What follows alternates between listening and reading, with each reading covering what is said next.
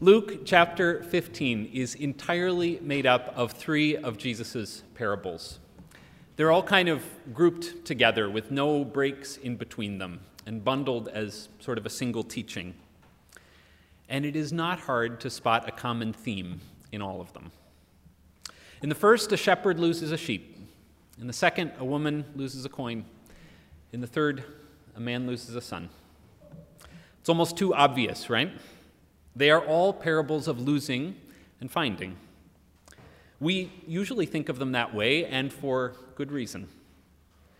But losing and finding are not the only themes these stories have in common. They are also all stories of rejoicing.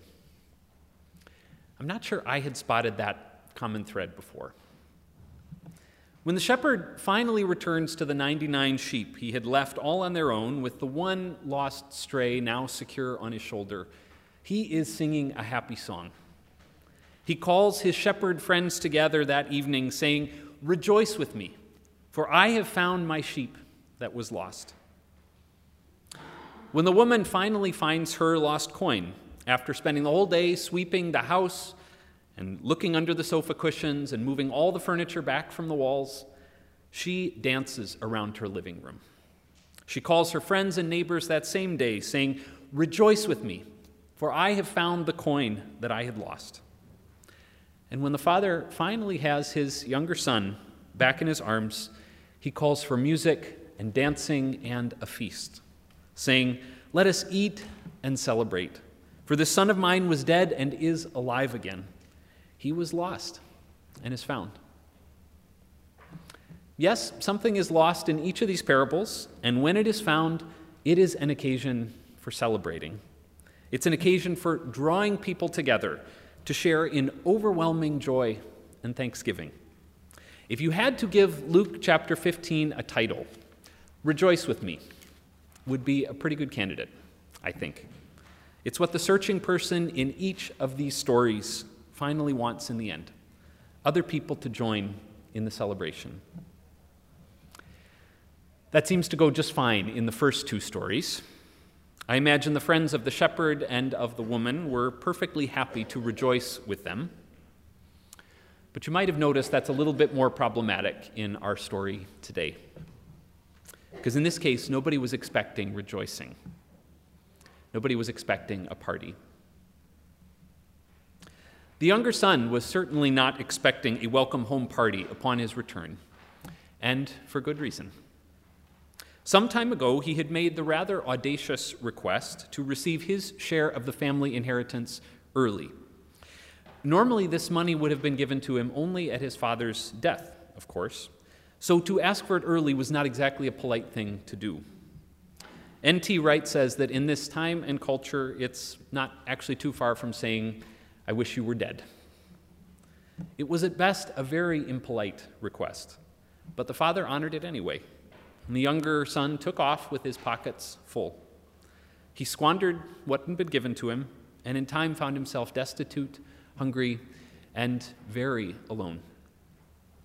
There at rock bottom, actually envious of the food that the pigs were eating in the field where he'd found work, Luke says he came to himself and decided to go home. You can debate here whether he was actually honestly repentant and sorry for what he'd done, or whether he was just sick of being hungry and looking for a good meal. But it's clear that he expected a very cold reception back at the family farm. He had disrespected the family once by asking for the inheritance early, and now he had further disrespected them by utterly wasting it and returning empty-handed. He had every reason to expect anger, chastisement, maybe even exclusion. So he prepared his speech, and he rehearsed it along the road, no doubt expecting that he would knock on the front door of the house and be led into his father's room, where his father would stare at him in silence with an icy glare. Maybe, just maybe, he could hope for a spot in the servants' quarters.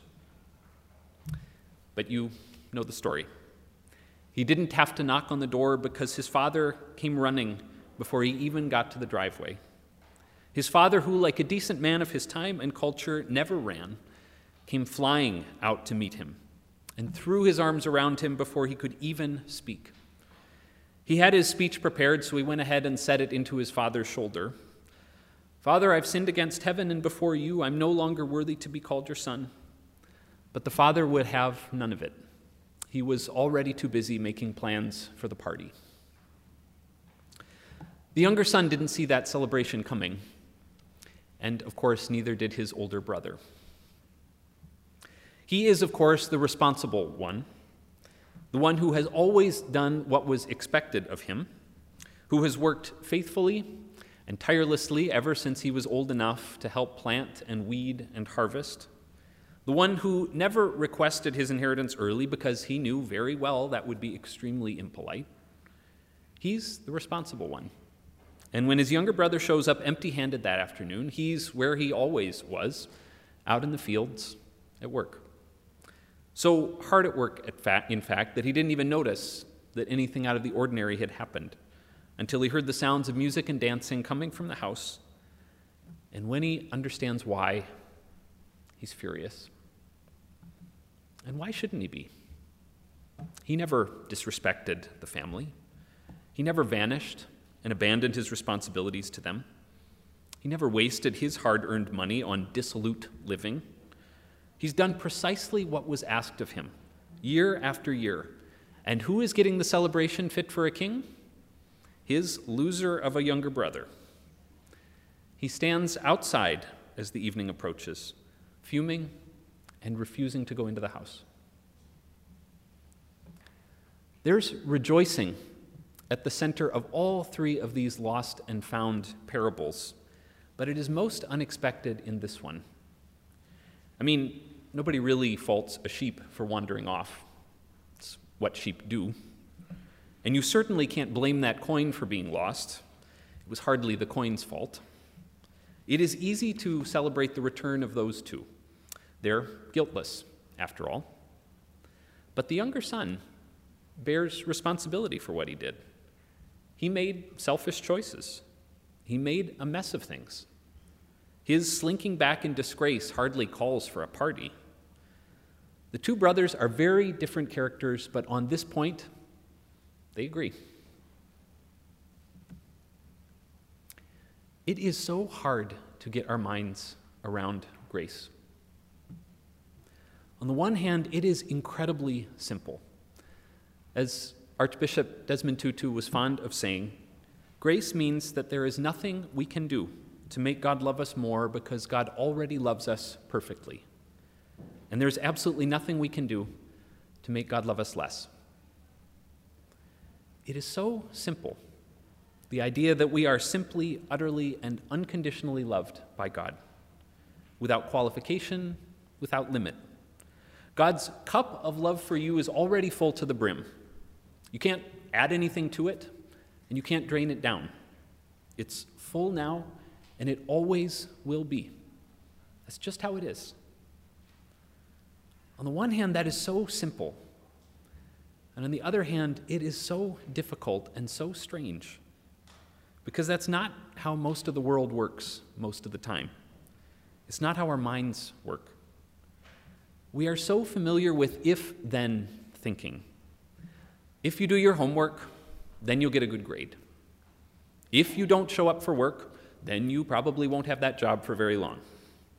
If you signal your turn, you'll keep yourself and others safe on the road. If you are kind to others, then they'll be kind to you. We are so familiar with that kind of thinking, because lots of things in life do, of course, work that way, that it can be hard to think of our relationship to God any differently. But there is no if-then when it comes to God's love for us. No, if I say this, then God will love me more.